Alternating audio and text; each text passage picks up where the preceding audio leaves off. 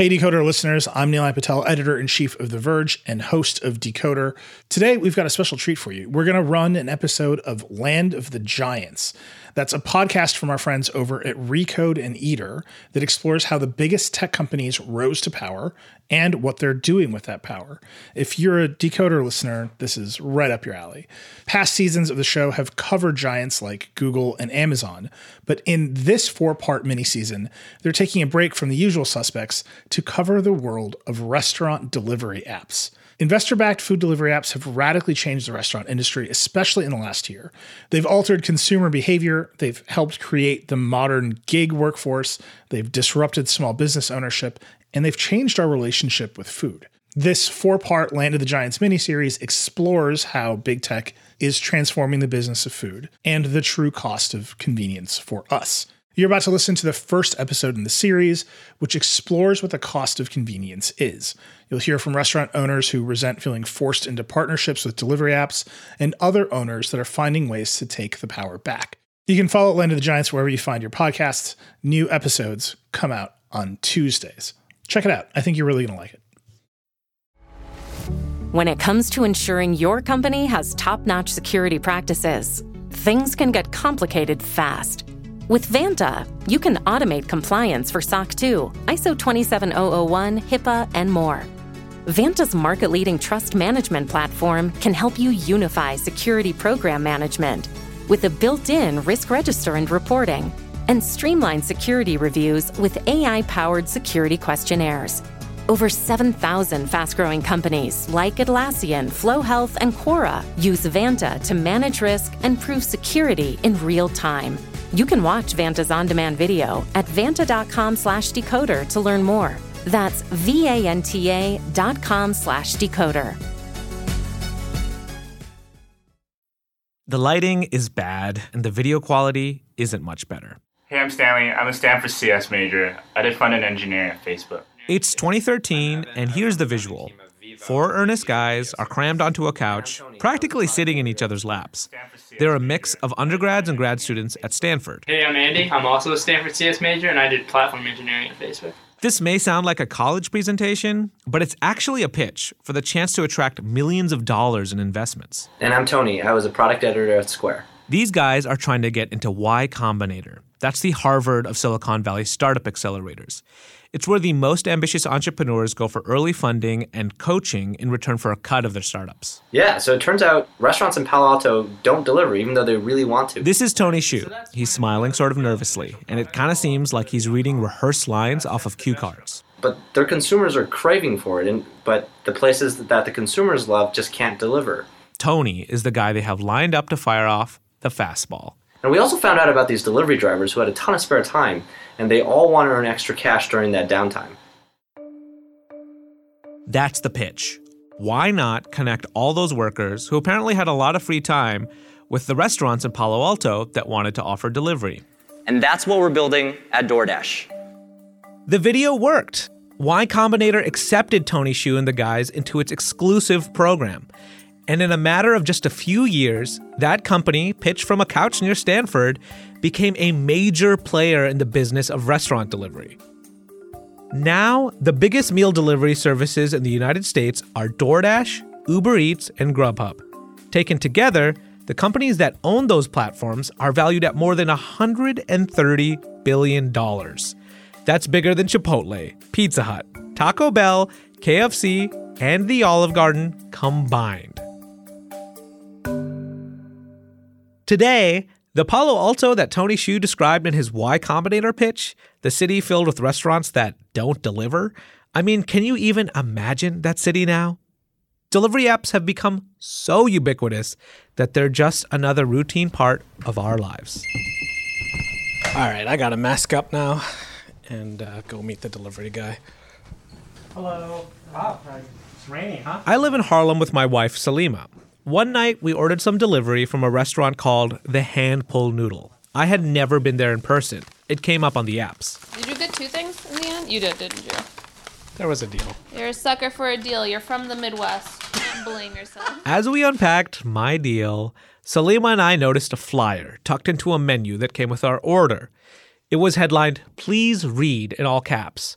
And underneath that was an appeal. The note said, please order directly from your favorite neighborhood restaurant whenever possible, because Grubhub and Seamless take a cut of each order, quote, simply for being the middleman, unquote.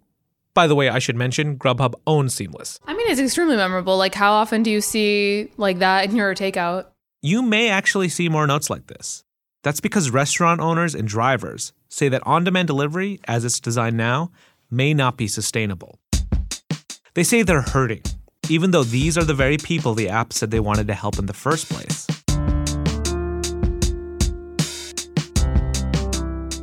Welcome to Land of the Giants. I'm Ahmed Al-Yakber. I'm a food writer and audio journalist, and I'll be hosting our first ever miniseries, Delivery Wars. This is a unique season for Land of the Giants because we're not focusing on one big company. We're examining a whole industry, restaurant delivery. And since that industry intersects with tech and the restaurant business, Delivery Wars is a collaboration with Recode and Eater, Vox Media's food publication. We're covering delivery apps this season because these companies are giants in the making. And they're taking the same path that the biggest tech companies in the world took before them, companies like Amazon, Google, and Netflix. A path of disruption in the pursuit of convenience. All the ways third-party delivery apps are upending the restaurant industry, defining the terms of the gig economy, and transforming our culture, that's still unfolding. Which means this is a perfect moment to look more closely at the rise of these apps, the key players, who ends up in the loss column, and who comes out with a win.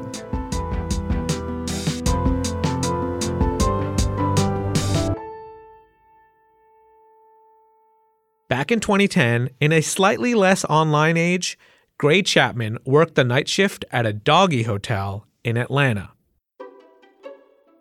I was there by myself. I would be the only person. It was just me and a bunch of dogs for 12 hours. Chapman has come a long way since those dog days. She's a freelance writer and journalist now. She's written for Eater as well.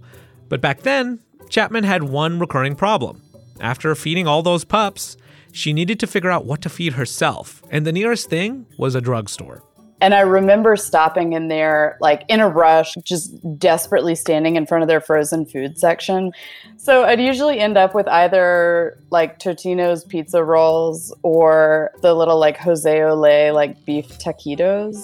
But then something rescued Chapman from eating frozen meals all the time. Early 2010 or so, I found out about a company that had launched here in Atlanta called Zifty. And it was the first time I'd ever heard of anything like this. Zifty partnered with local restaurants in Atlanta to coordinate delivery online.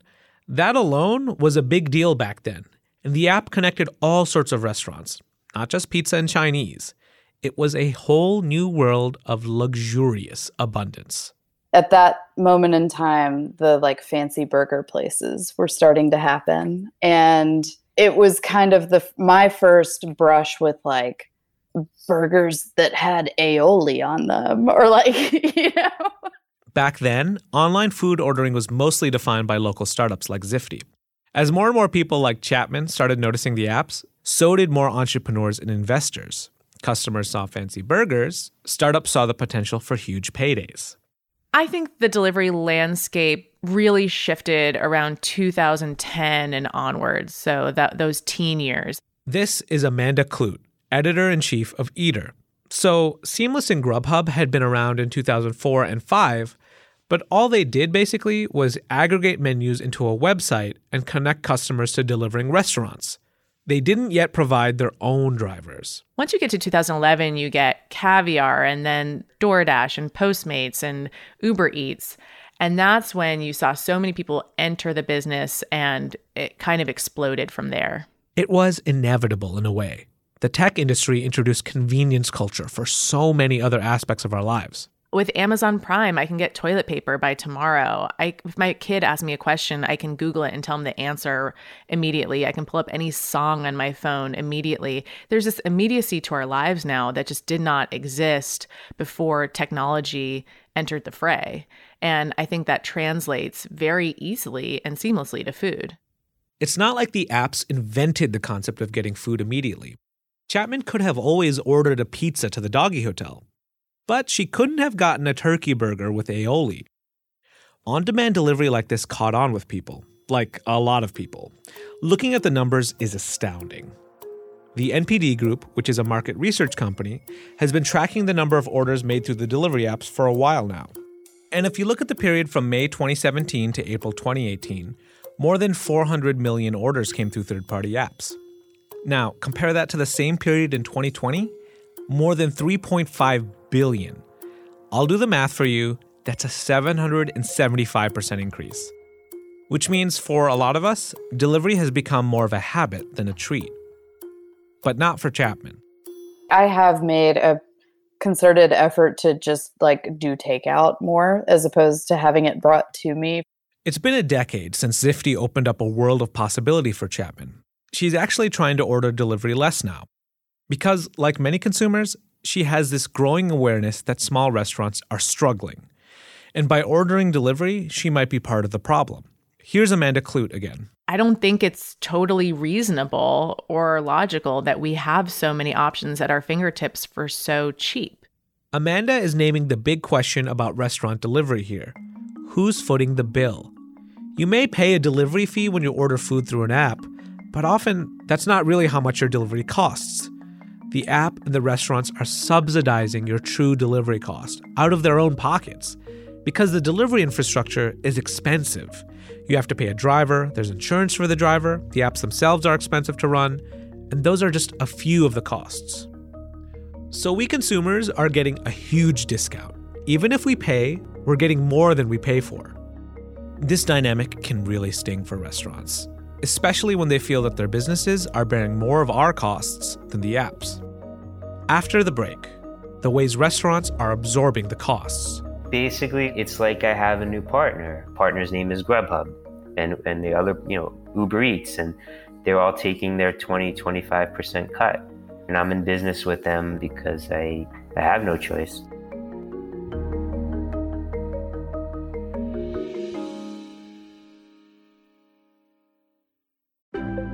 Support for this show comes from Wix Studio. Debate time. Who gets more out of Wix Studio, designers or devs? First off, if you don't know about Wix Studio, it's a web platform offering the flexibility agencies and enterprises need to deliver bespoke sites hyper-efficiently. Now, back to the debate. Designers, you can create fully responsive websites, starting with a blank canvas or choose a template for any layout and tweak per pixel with your CSS. If no code's your thing, or you just like to move fast, there's also a ton of smart features, like native no-code animations and responsive AI that adjusts every breakpoint. Devs, Wix Studio offers a powerful suite of homegrown web APIs and REST APIs. Quickly integrate, extend, and write custom scripts in a VS Code-based IDE alongside an AI code assistant.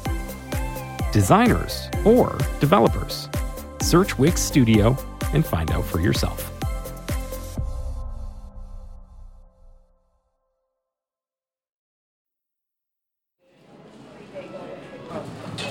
Hi there. Hey, so just can I get an everything, a whole wheat, cinnamon raisin?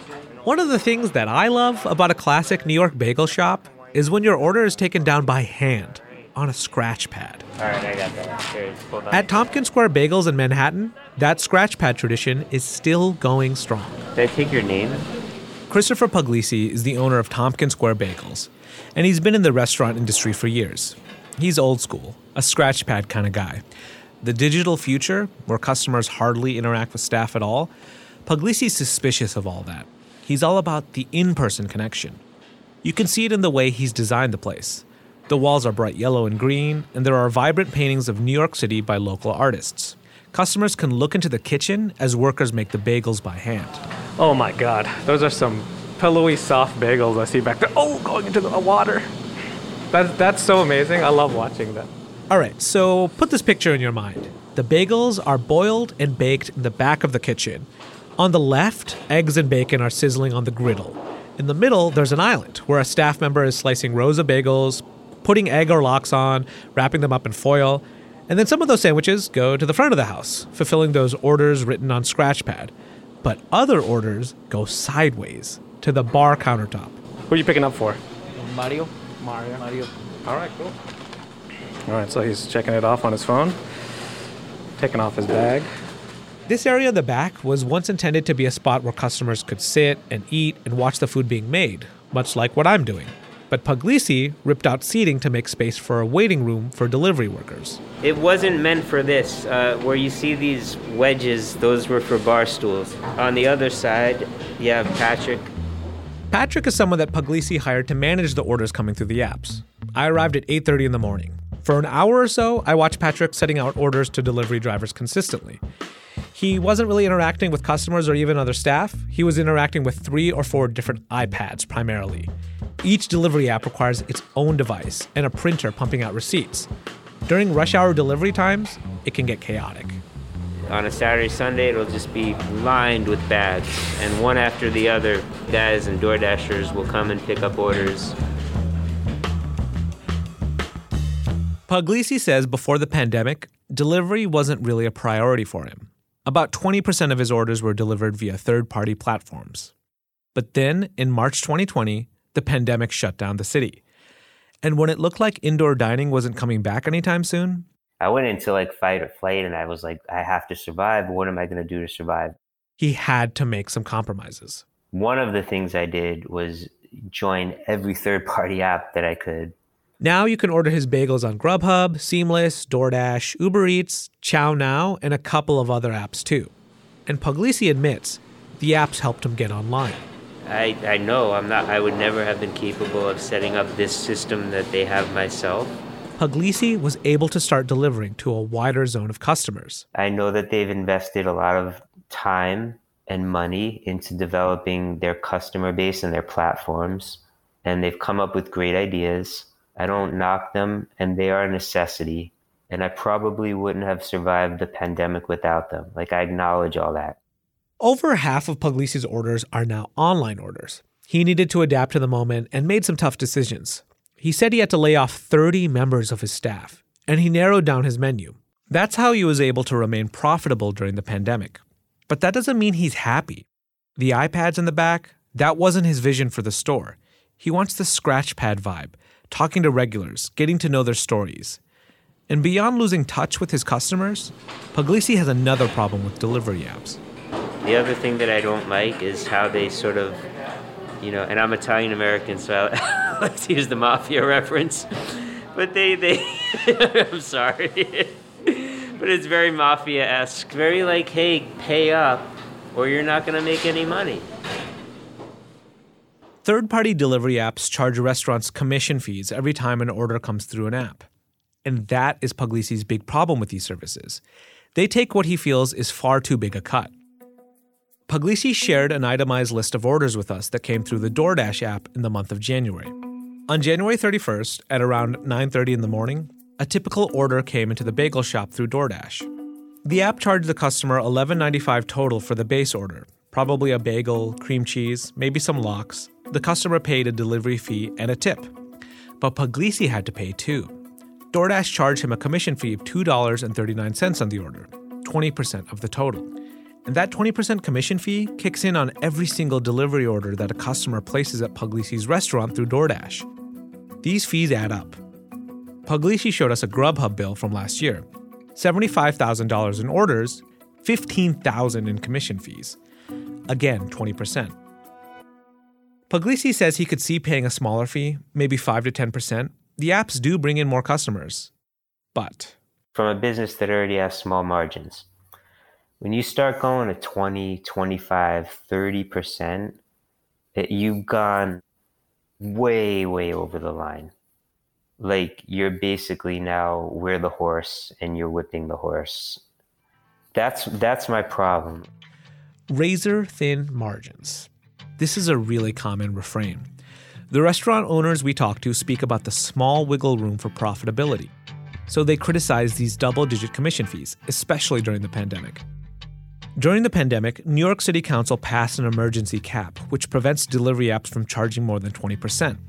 That's why Puglisi's rate is 20% right now. He acknowledges it's a big weight off his back. But the commission fee could be higher for restaurants in other cities. The apps are generally against government caps, but they say they're listening to the toll commissions are taking on restaurants. In April, DoorDash announced a tiered fee structure.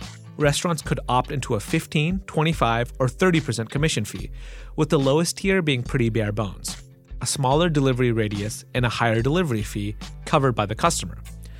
This ranking practice isn't new though. Grubhub has had tiered pricing for years, but the drawback of less commission is less reach, less promotion. And Puglisi doesn't like the system either. Kick your money up or we're gonna bury you. Like, hey, if you agree to pay 25%, you'll come up first on all the searches. And if you don't, you're gonna be like 10th. And it just gets more and more and more. Puglisi feels like working in the system means you're damned if you do and damned if you don't. But a few miles uptown, another restaurant owner is experimenting with ways the system can work for him. The Expat, this is Carol. The Expat, like any restaurant, gets a lot of calls. And not all of them are orders. Actually, the majority are just questions. Yes, hi. Listen, the barbecue fried rice with the barbecue pork, is that a small order or a large order? Well, it's pretty filling. These questions can get surprisingly intimate real quick. Listen, I'm like 250 pounds. I'm a power lifter. Is that going to be, I would need probably 2 orders of that, right? In that case, probably, yeah. You just heard something important in that call, more than an oversharing customer. Because when that bodybuilder called the number for the Expat he found online, he probably thought he was calling the restaurant directly. And he got through to the Expat like he wanted, but, and this is key, the phone number was routed through a third-party app first, which means the restaurant was charged a commission fee for this call.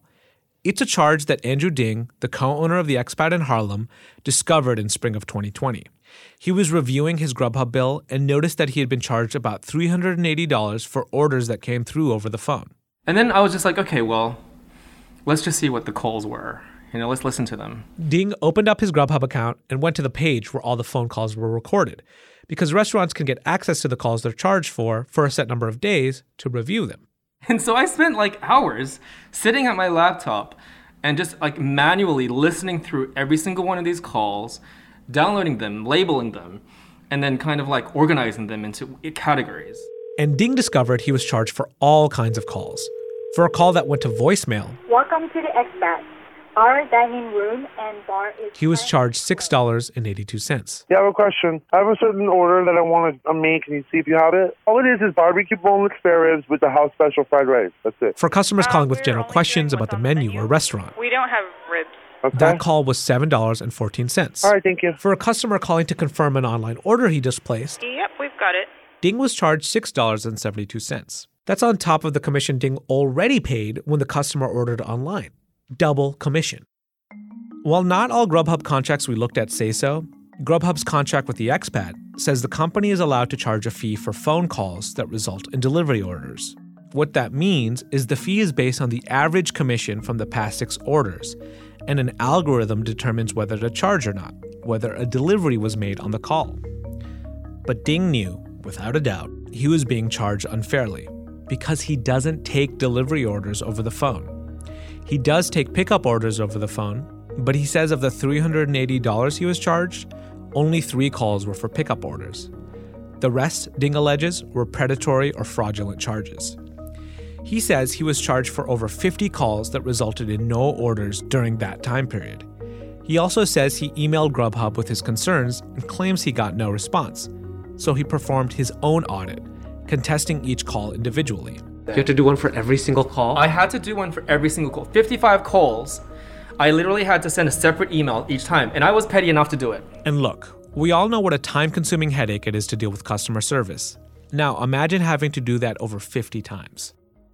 In April 2020, Grubhub told Eater and Ding it would conduct an audit of the calls. Ding got a case number from the company. I asked him what happened with the audit. Did he ever get his money back? Ding looked back at his records and said he couldn't find any evidence that the audit ever happened. So he called a Grubhub rep, gave them the case number. Ding says they couldn't find any information on the case either. More than a year after he ran his own audit of the calls, Ding has no idea whether or not Grubhub ever refunded his money. I also called Grubhub. A spokesperson told me they couldn't share details of Ding's case for privacy reasons. Let's go back a moment. Grubhub has acknowledged these charges aren't a good look. And since January 2020, Grubhub says it's changed that policy.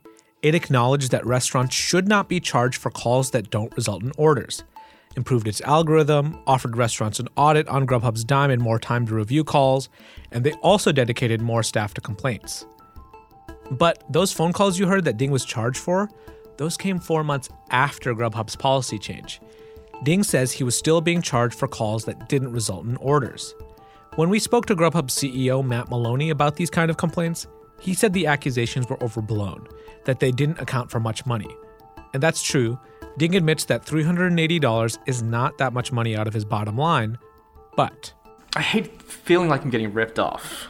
Being ripped off by like a corporation takes on a whole nother level of annoyance. You're not just getting screwed over by some like random electrician you found on Craigslist. You know, it's like, it's the principle. Now, remember that little note stapled to my order from the hand-pulled noodle at the beginning of this episode with the deal? Andrew Ding is the mastermind behind that note because he also co-owns the hand-pulled noodle. And while Ding is passionately critical of the delivery apps, the hand-pulled noodle is actually designed to be delivery first. And it's done well in this app economy. The hand-pulled noodle actually grew during the pandemic because we were already poised to capture the online orders when people went into lockdown. But even with that growth, Ding doesn't love the environment created by the delivery apps. I mean, I'm not going to say that the platforms don't have a place because it's a marketplace. It helps for discovery. But what they've morphed into is basically modern-day mafia. Mafia. Ding brought that up completely on his own, the same way Puglisi did, when talking about the commission fees. Ding is particularly frustrated by Grubhub's marketing fee, which it charges as part of the commission. Grubhub defines this marketing fee as services such as customer acquisition, social media, and email marketing. But Ding, he feels like he's just paying a fee to be listed online. I think a lot of businesses became comfortable using their platform because it offered such instant exposure that they didn't think of this as marketing money.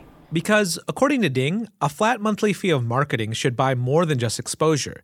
It should mean getting to know your customer base and cultivating those relationships on your terms, getting data, and then using that data to expand the business.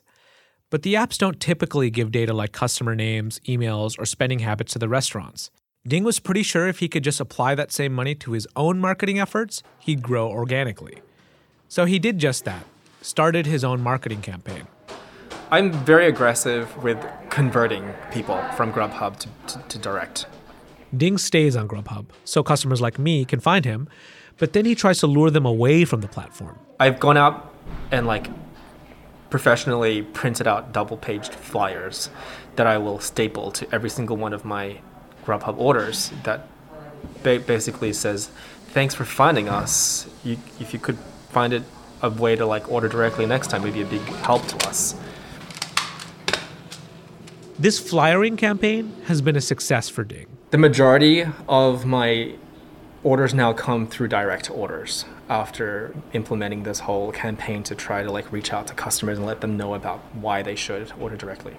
So the majority, literally the majority of... I went from, including I flipped it. Including pickup. Including pickup. Over a year into his guerrilla marketing campaign, Ding saw massive growth in his direct customers. In an average month, Ding says the majority of his customers now order direct. Ding is also lowering the fees he pays to the apps in other ways. Grubhub offers a somewhat unique option where restaurants pay a lower commission if they provide their own drivers, which Ding takes care of through a courier app called Relay. Ding sets his own delivery fee on Relay. He decides how much of it he'll pay and how much he'll pass on to the customer. So Ding gets to prepare the food and fine-tune his customer service while taking home a bigger share of the delivery pie. But given how the app economy works, this is about as far as Ding can push his hacks. He's not getting off the apps anytime soon, not even for his other restaurants that don't focus on delivery. By the way, there's a clause in Ding's contract that states he isn't allowed to ask customers to order directly from the restaurant when they order on Grubhub platforms. I called him up to inform him about this before finalizing the story. I'm fully aware of it. In fact, I dare them actually enforce this. He says public consensus is on his side. Bring it on. Yeah, bring it on. Because no matter how hard he resists, The consumer needs a lot of education on what restaurants actually want. But a hack can backfire. When Ding was listening through all those phone calls Grubhub charged him for, he found this one. Yeah, I was going to do Grubhub, but I got your notice on your bag the other day. It's better for me to call you directly. It's good, better for you, right? This customer didn't actually end up ordering food on their call, but it still cost Ding $7.14. That commission fee was tallied up along with all the other commission fees Ding paid that month. In New York City, as we mentioned, there's still a cap on those commission fees, 20%. But in most places, there are no limits on commissions. We see fees from 18% to 35%. But maybe not for long, says Eater's Amanda Clute. I think there's upwards of 60, maybe 70 different municipalities, whether it's a very small town or a city or even a state like Washington State, where they're saying some of the caps are as small as 10% or 15%. And the companies are pushing back on those. So some are just outright ignoring them. And then some are passing the cost on to the consumer, which is getting criticism, but I think that's actually a good thing. Why is it a good thing, in your view, that the consumer gets more of the cost of the actual delivery? I think the consumer has been paying an unrealistic price for this product for a long time, and it has been subsidized in this way that makes it invisible to them. So they see the cost on the menu, and then it's delivered to their door basically for free, maybe with a fee here or there, but usually for free. And it's not free. It's costing someone in the end. So we know restaurant owners are chafing at their share of the cost. But here's the surprising thing. Even with all that commission money coming to the apps, I think many of these services have not been sort of bottom line profitable. This is Jason Del Rey, senior correspondent for Recode, and we're going to hear from him in our next episode where we explore the origin stories of these delivery companies. Jason and Amanda have been keeping an eye on the earnings reports for the big delivery apps for years. So post-2014, when you have all of these major players on the scene, you started seeing them get a little more brutal in how they were competing. These companies have spent years losing hundreds of millions of dollars. And even after a global pandemic dropped a huge windfall in their laps, the companies are still chasing profitability. So what will it take to win the delivery wars? The bet here is that food delivery may not be a winner-takes-all model, but it'll be something close to that.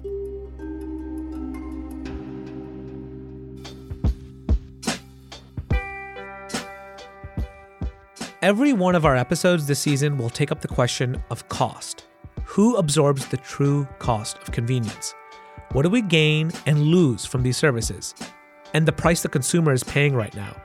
Is it realistic that it'll stay that low in the future? On the next episode, cost from the perspective of the apps themselves. You'll hear from their leaders and investors who are all trying to figure out a fundamental question. What will it take for their businesses to be consistently profitable in the long run? It was a big risk, but we believed in the company. We believed in what they were building. We saw the long-term value and profitability of that company if we could get there. And so we took the risk.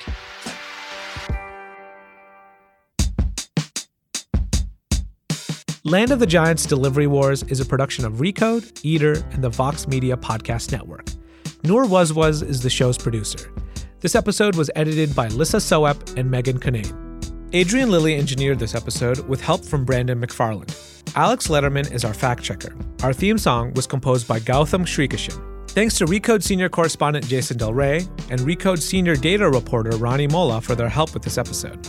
Sam Altman is Recode's editor-in-chief. Amanda Clute is Eater's editor-in-chief. Jolie Myers is our showrunner, and Nishat Kurwa is our executive producer. I'm Amadal Yakbar. Land of the Giants is conveniently located on all of your favorite apps, commission-free. Subscribe wherever you get your podcasts and leave us a review. We'd love to know what you think. Canva presents stories to keep you up at night. It was an ordinary workday until... The Singapore presentation is at 3 a.m. The office was shocked. But that's when we sleep.